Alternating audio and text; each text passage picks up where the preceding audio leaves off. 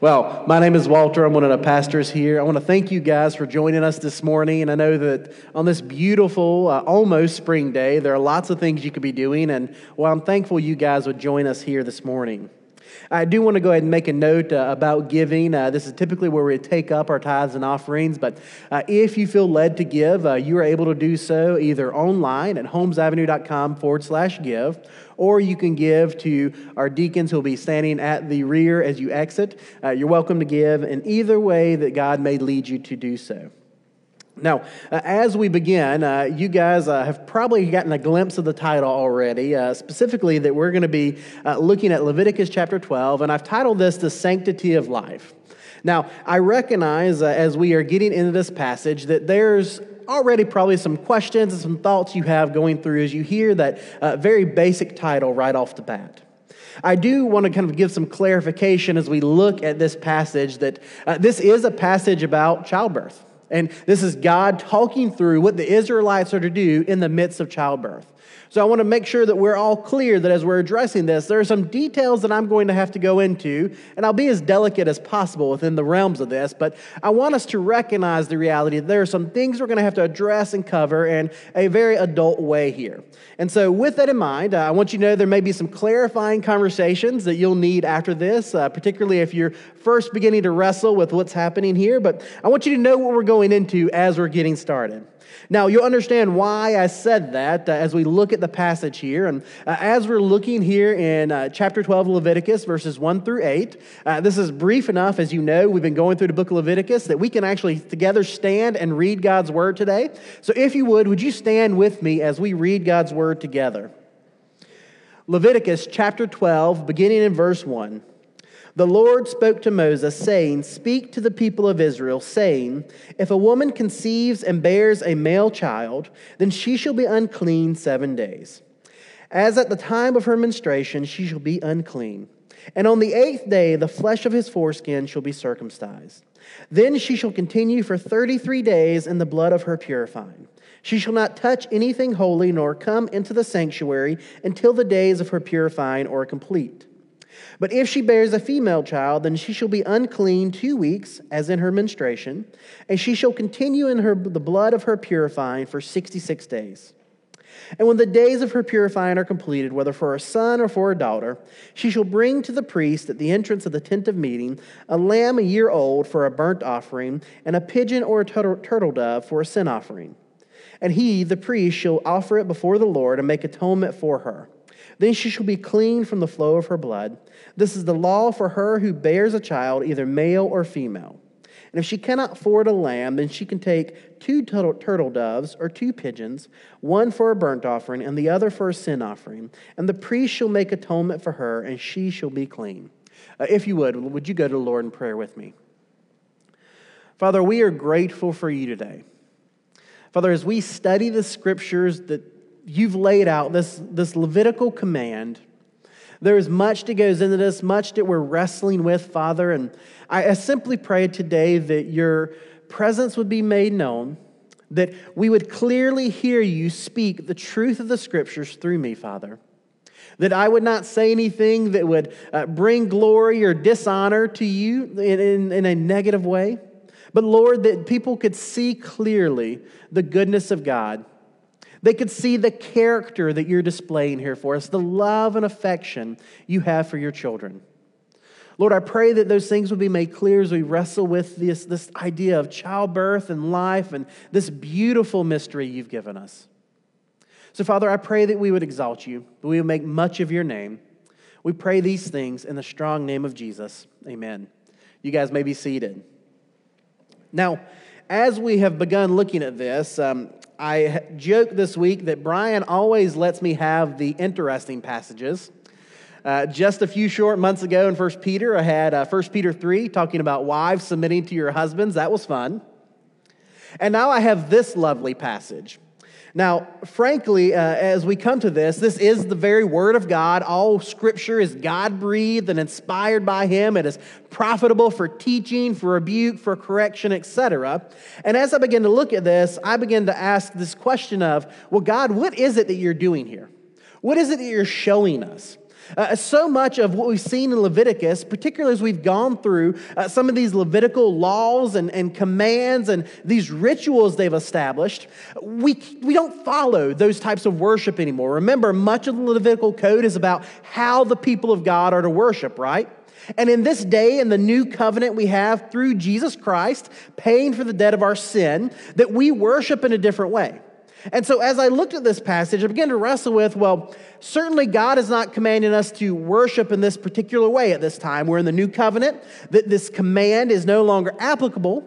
But what is it that he's getting to? What is the point of what God is trying to show us here? And as I wrestle with that, I really landed on what I think is the summation of the entire passage, and that is that God is concerned about human life. God is concerned about the lives of his creations.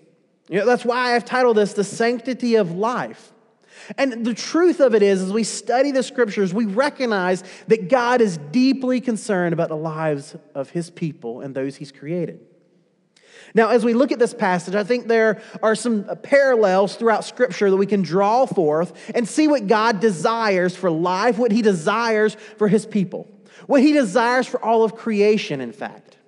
The first point that I want us to wrestle with is that God desires life. God desires life. You see, we wrestle with this idea of life and what is it that God wants in this world, but as we look throughout the scriptures, right, as we study the width and breadth of the Bible, we recognize that the very message of our faith, the gospel of Jesus, is one of life. That our God is a creator, that he is a sustainer, that he is one who is deeply involved in every intimate move of our lives. That it has been said by some theologians that if God were to withdraw himself from creation for even a millisecond, that all would cease and end. And the fundamental nature of what we see within creation, with what we see in Scripture, is that God desires life. Now, as we look at this, I'm not just pulling this out of thin air, right? We see that just the very message of the gospel displays that.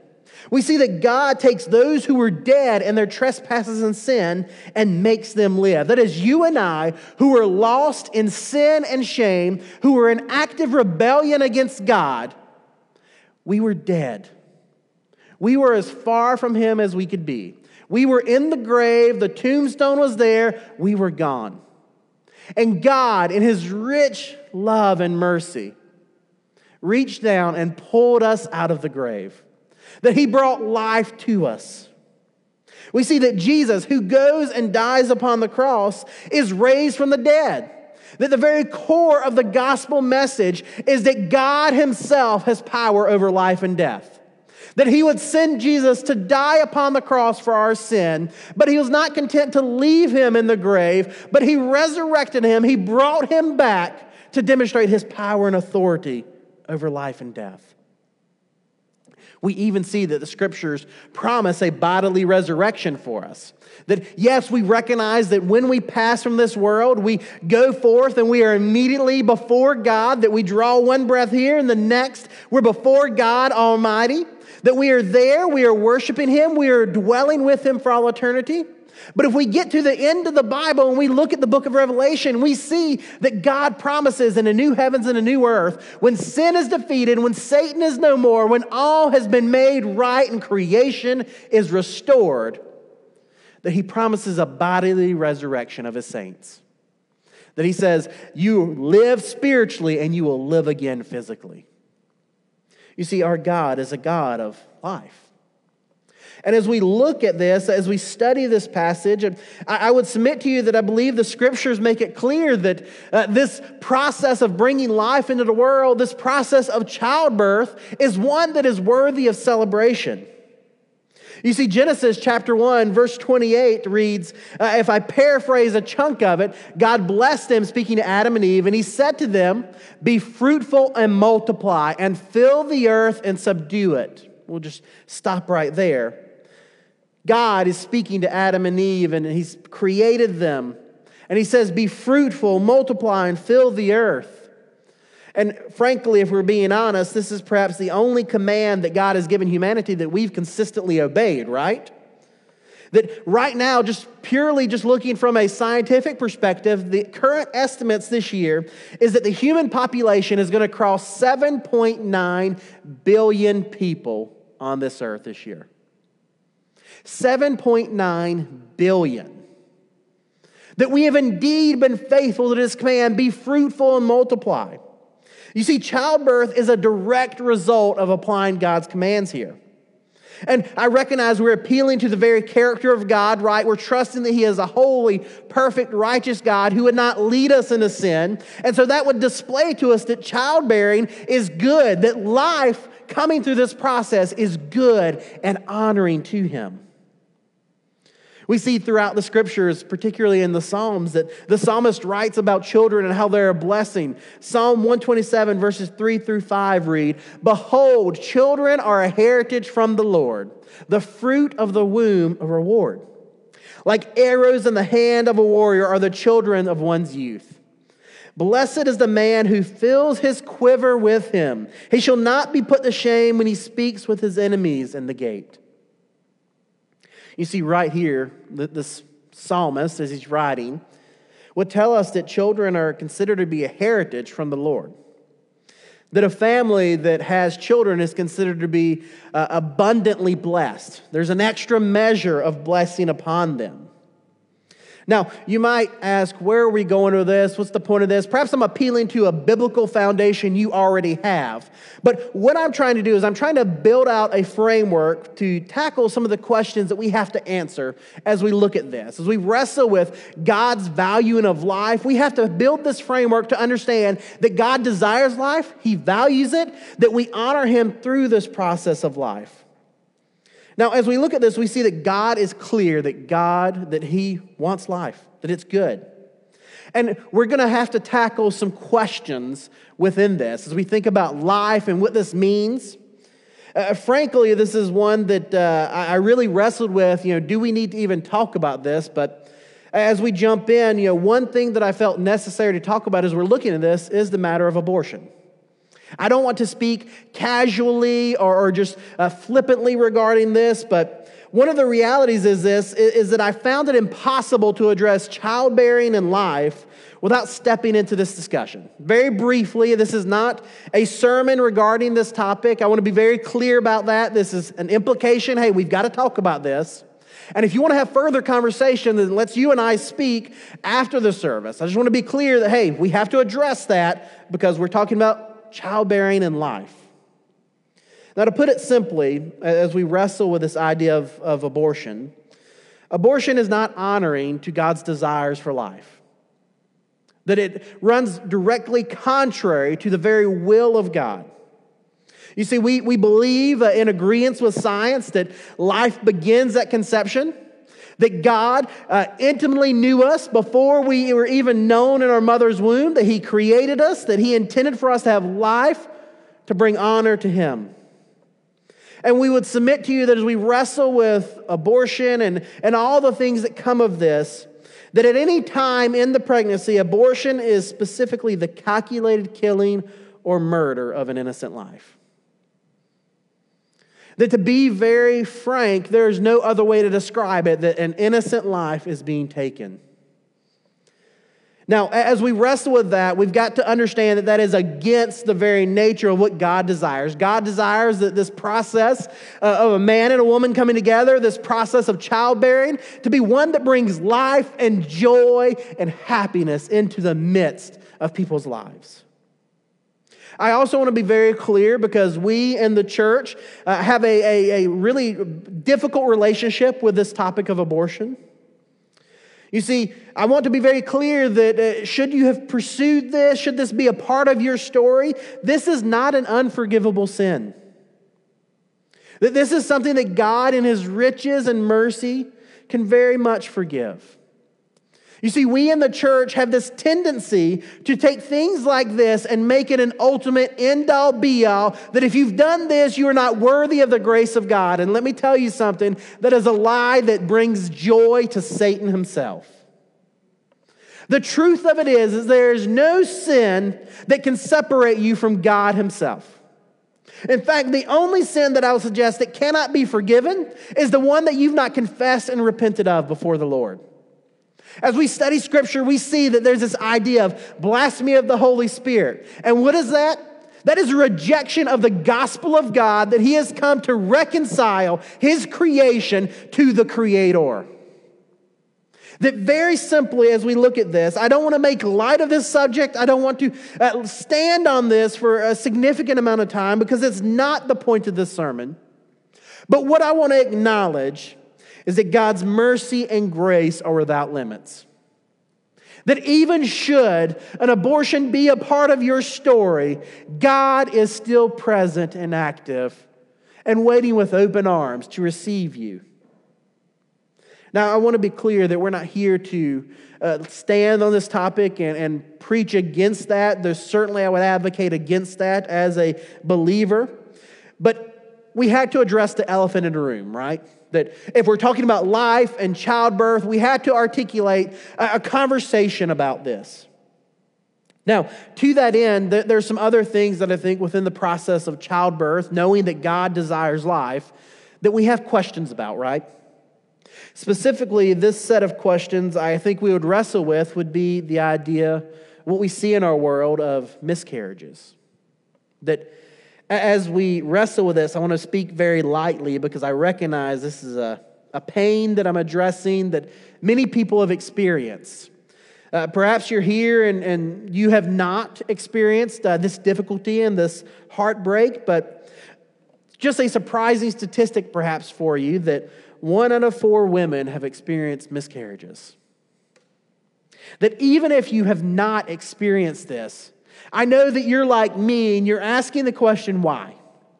That if God desires life, if God desires childbirth to bring joy and happiness and satisfaction, why would something like miscarriages happen?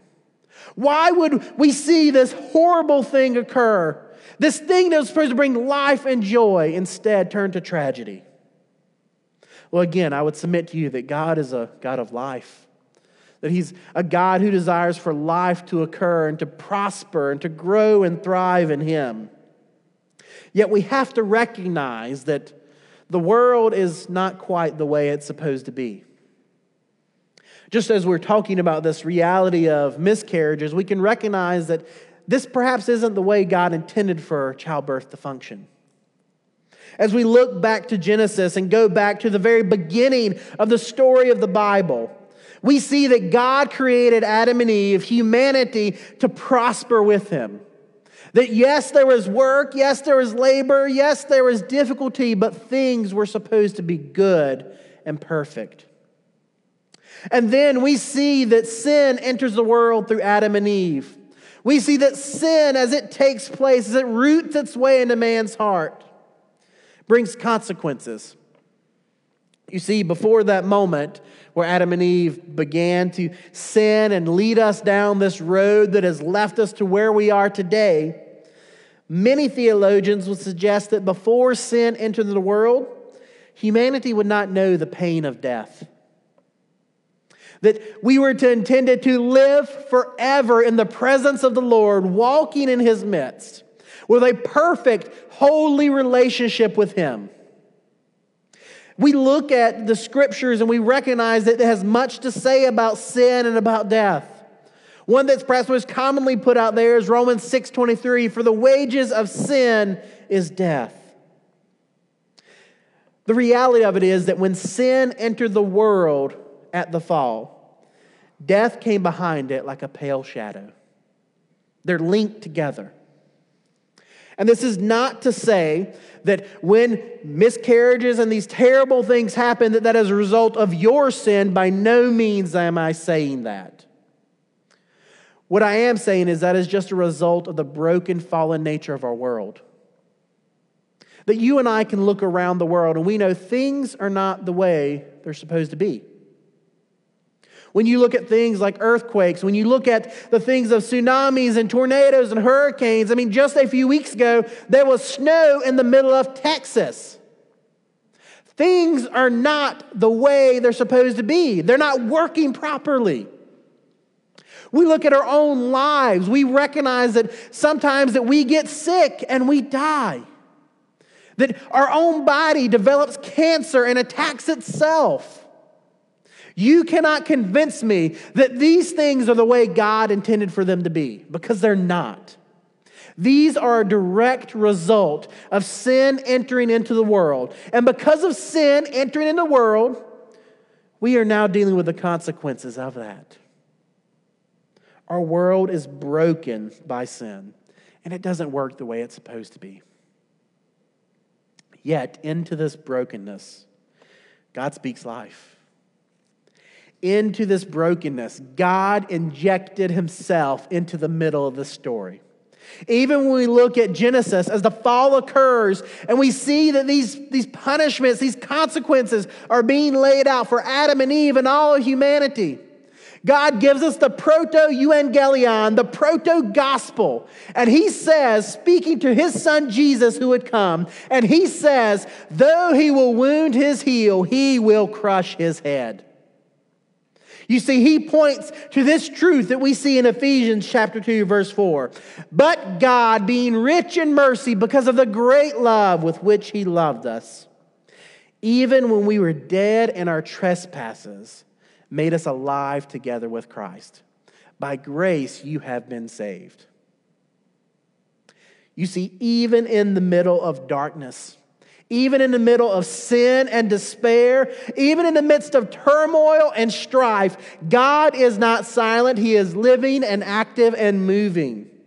That in the midst of history, God sent himself, his son Jesus, to walk this earth, to live a perfect and holy life that you and I could not live.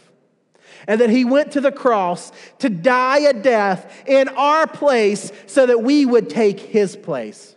That is, that we would be co-heirs with him. That we would be beloved children of the Lord. That when God looks upon us as followers of Jesus Christ, he does not see sinners who are in need of a Savior. He sees the righteousness of Christ dwelling upon us. You see, in the midst of this difficult, broken world, God still desires life. God desires life so much that he would send his son to die to pay for our lives. And so I would submit to you as we wrestle with these questions and these topics that God desires for life to prosper. Now, as we've looked at this, we recognize that God desires life. We recognize that God desires certain outcomes in our lives. That takes us to our second point, that God desires holiness. God desires holiness in our lives. Now, specifically, what does that have to do with this entire section of scriptures we've been looking at, right? Leviticus 12, 1 through 8. What does that have to do with anything that's being said here? Well, a natural question that would come up for us as we look at this passage, we see that he has some certain stipulations that women after childbirth are supposed to abide by. And we see that and we go, well, does he treat them differently than men? Does he not value women as much as men? Does he love them less than men? And I think that we would answer those questions as a resounding no. That to women, he has given the honor of pursuing this process of bringing glory to him through faithful love and service and ministry together with their husbands. That women are, in fact, in a unique position in the creation because they are the ones who give life. It could perhaps be said that they are more closely echoing the creative work of God because they give and provide life. I want you to hear very clearly that as God establishes these rules, he's concerned about our holiness. This is the purity section of the scriptures in Leviticus. But he in no way devalues or thinks of women as lesser in any way, shape, or form. But as we look at this, we have to wrestle with some questions we have. We look at this and we see words like unclean, and we immediately take a negative connotation to that, right? When we talk about things being unclean, we immediately go, well, unclean things are bad.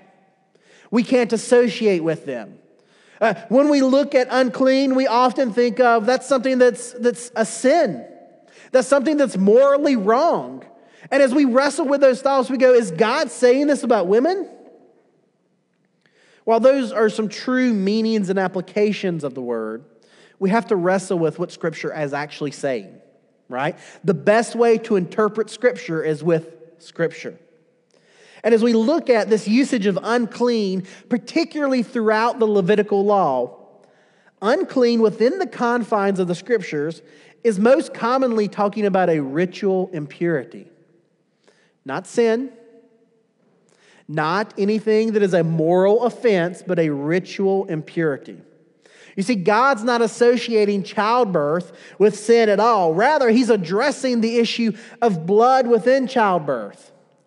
You know, I've said there are some topics that I'm going to have to kind of tread delicately over, and this is one of them right now as we talk about childbirth.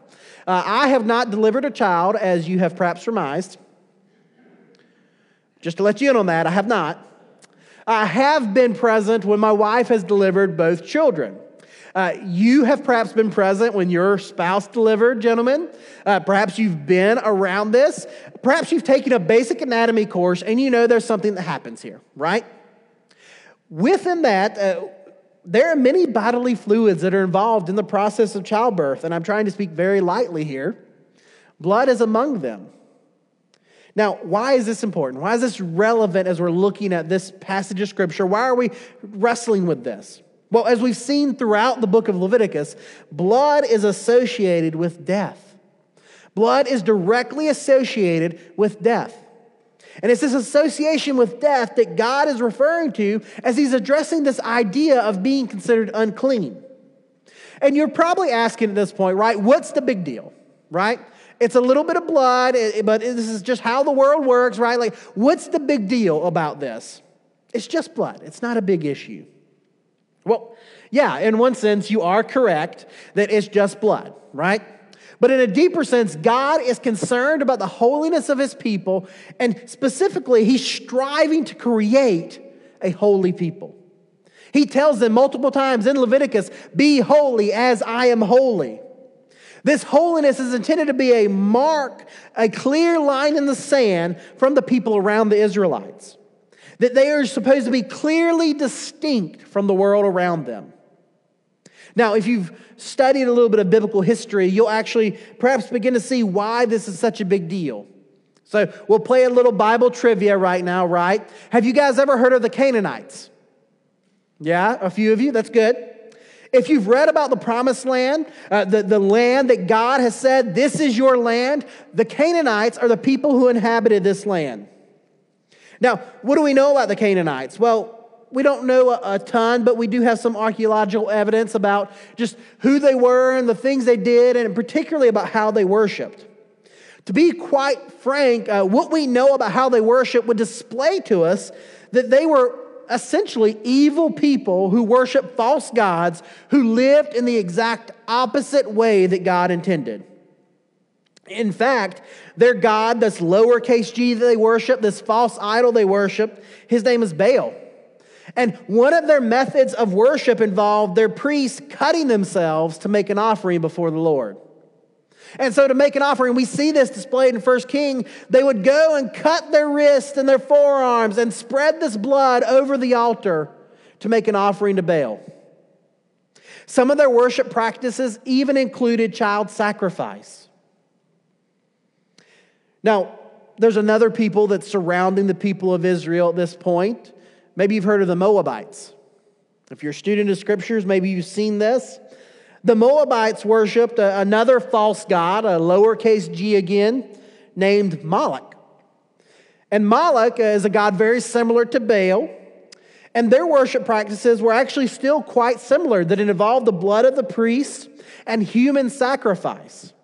In fact, what we understand about the Moabites is they were one of the bloodiest people who lived in the Mediterranean region. Now, I bring this up not to be rather morbid or to be grim with you, but we need to understand some of the cultures that are surrounding the people of God at this time. Most of them worship their false gods in a very similar way. Their worship practices were pretty similar to one another.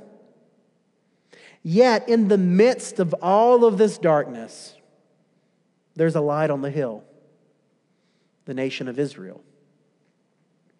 You see, we have these people, this holy people that God has established, who do not practice human sacrifice. In fact, they believe that human life is sacred. In fact, we see that we as Christians, who are direct descendants of this holy people, have that same belief. In the early Roman Empire, we see that Christians were known as these people who would adopt orphans and widows off the streets. That one emperor even remarked that there is no one left to care for because the Christians are caring for them all.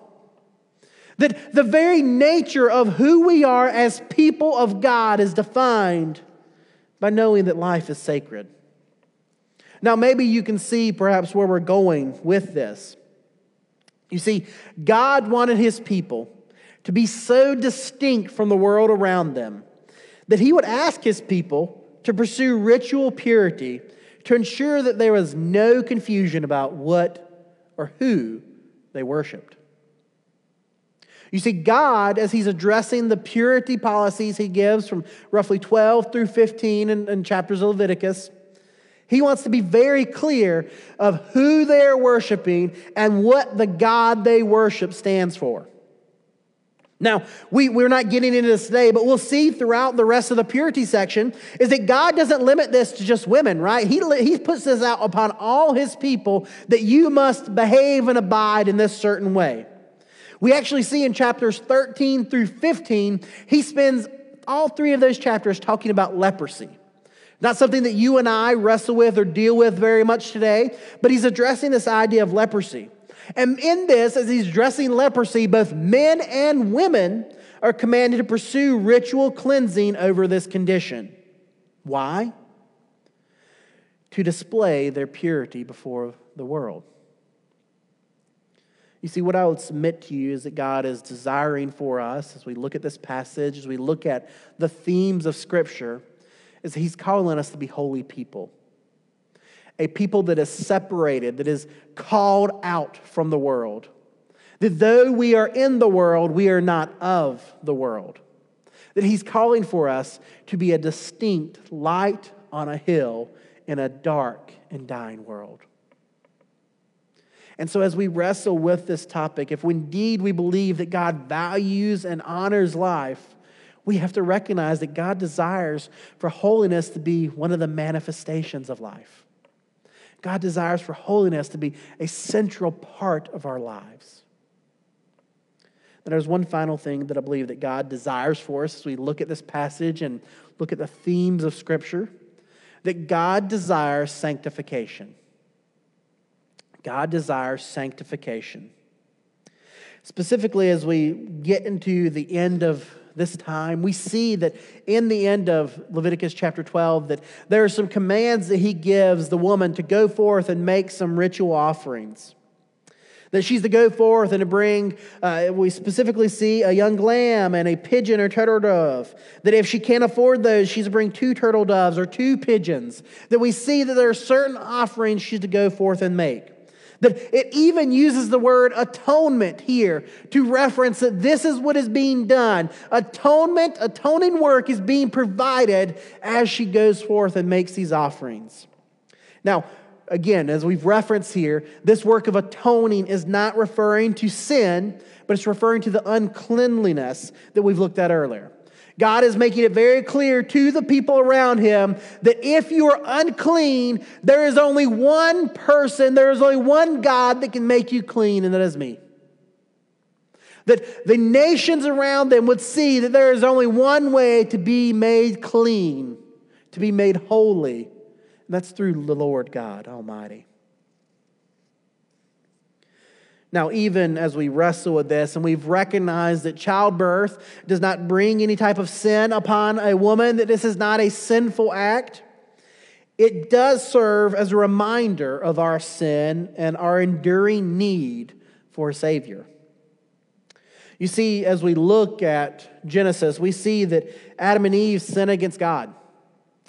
And one of the consequences of sin is Genesis 3:16. And we're not going to put it on the screen, but let me paraphrase it for you. He promises that there will be turmoil and distress in the woman's life because of her role in this. He says that one consequence will be that you will desire the place of your husband. That is, you will want to be in charge. You'll want to subvert the plan that he's provided for men to lead and to shepherd and to care for their wives. You'll want to turn that on the head, and you want to be in charge. You want to be the leader. He also says that childbirth, labor, will be hard. I don't think that it's a false thing to say that for any of our ladies who have gone through this, calling it hard is an understatement. To describe childbirth and labor as simply being difficult doesn't quite capture the full measure of what occurs there. You see, the pain and blood of childbirth serve as reminders of the original sin. You see, this ensures that you and I can never forget that there is a weight of sin upon us.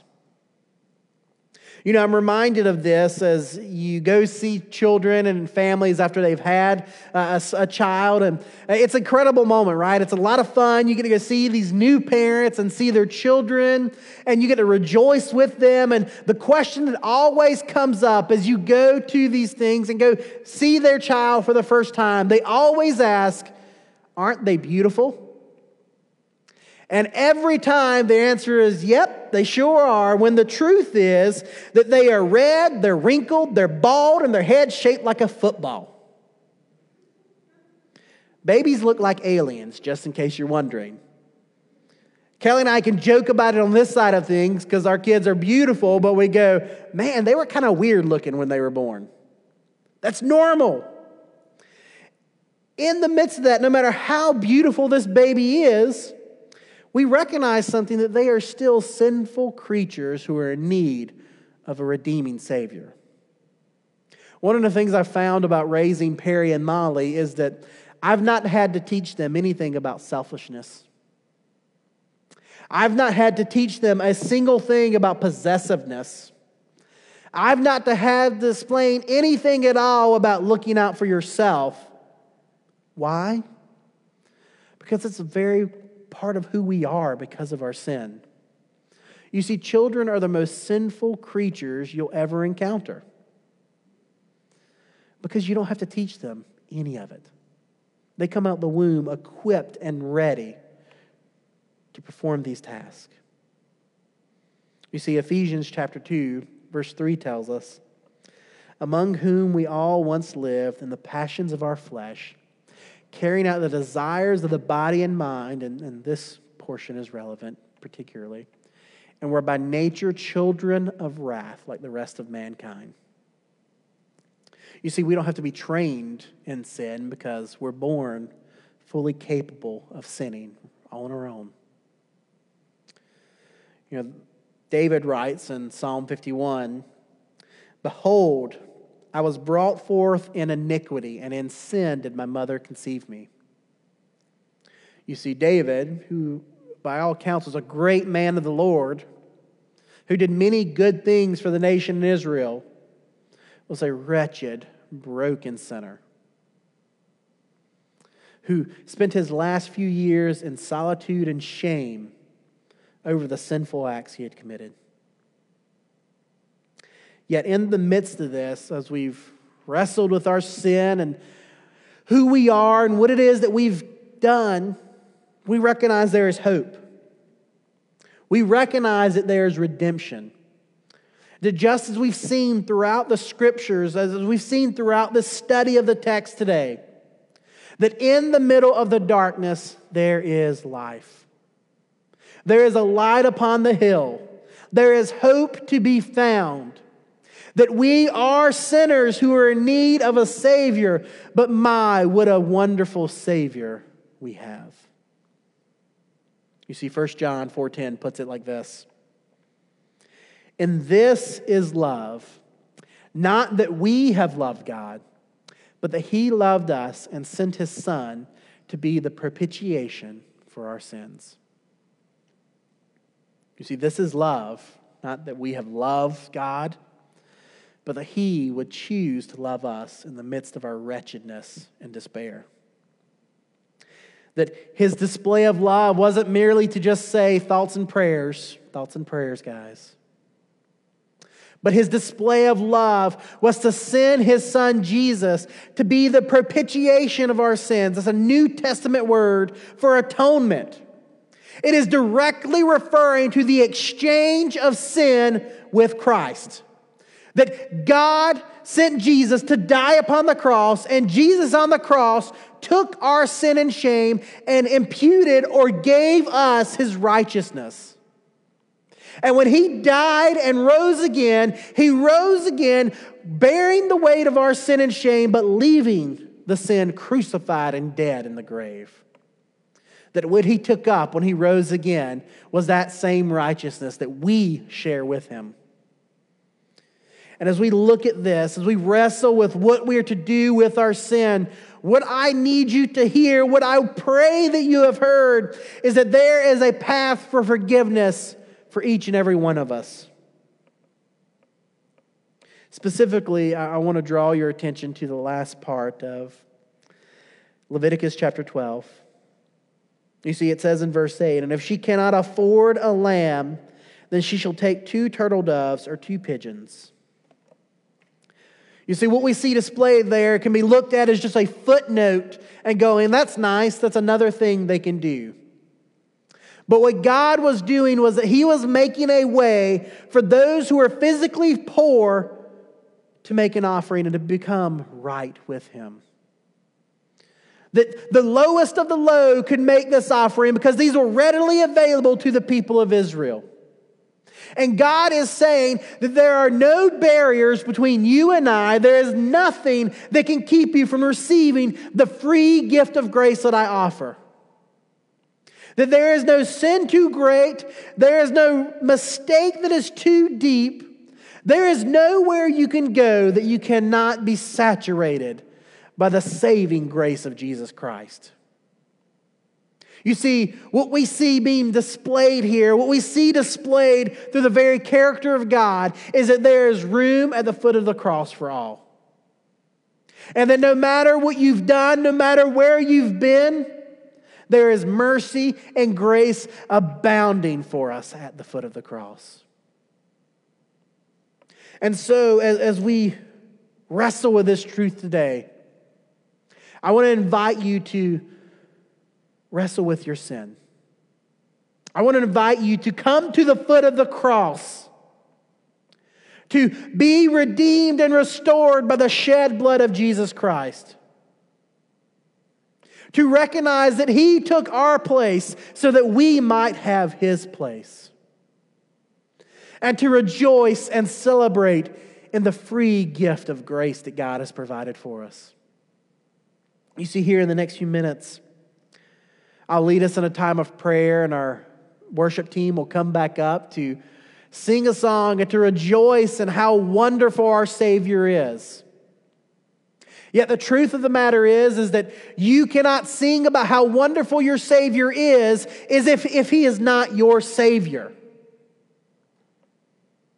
And the only way we can truly rejoice and sing this song with confidence and assurance is if we have been cleansed by the shed blood of Jesus Christ. And so here in the next few minutes, I'm going to lead us in a corporate prayer that I'll begin with just silence for you and I individually to come to God with our sin, to humble ourselves before him at the cross and to repent, to turn away, to seek forgiveness for the things that we've done. And then I'll close us in prayer. And in that prayer, that is time for you to cry out to God that you are a broken sinner in need of a Savior. And the scriptures would make it very clear as we study them that there is one prayer that God will always answer with a resounding yes, and that is a prayer of salvation. That if you come to God humbling yourself, crying out for mercy and forgiveness, his answer is yes every single time. There is still power in the name of Jesus to save. And so that is available to you and to I today. And so here in this next few moments, we'll pray. We'll wrestle with the truths of the Scriptures. And then we'll together stand and sing, rejoicing at how wonderful our Savior is. So if you would you go to the Lord in prayer with me?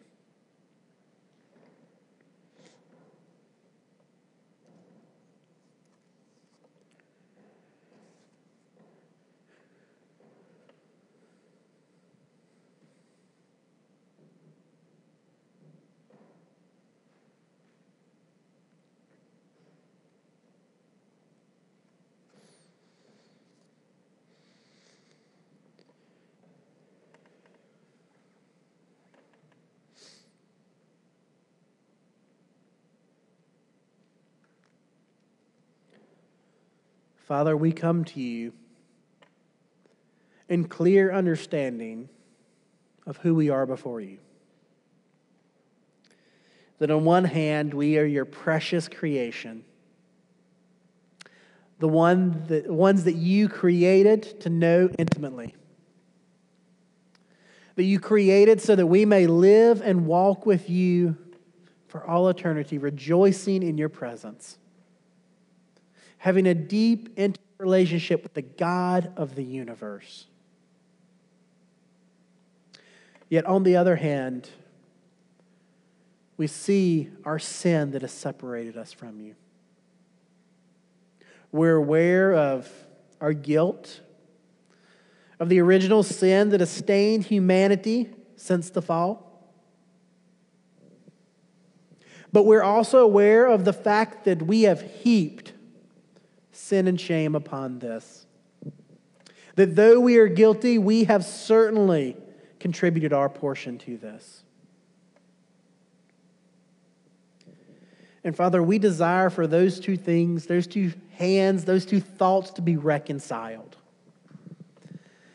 And Lord, you were good enough to send your Son Jesus so that reconciliation would be made possible. You sent He who knew no sin so that we might become the righteousness of God.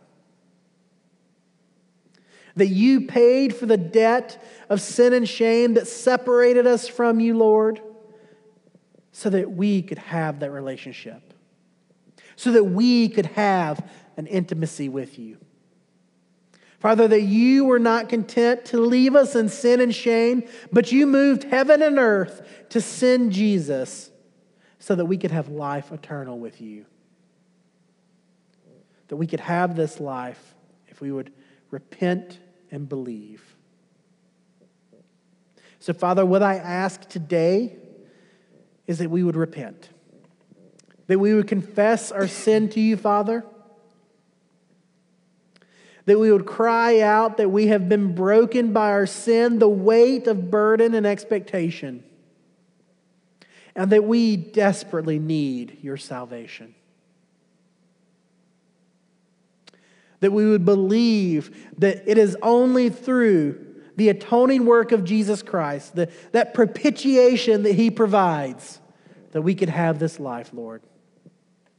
And so we trust, we pray with confidence that you are listening, that you are working, and that you are moving.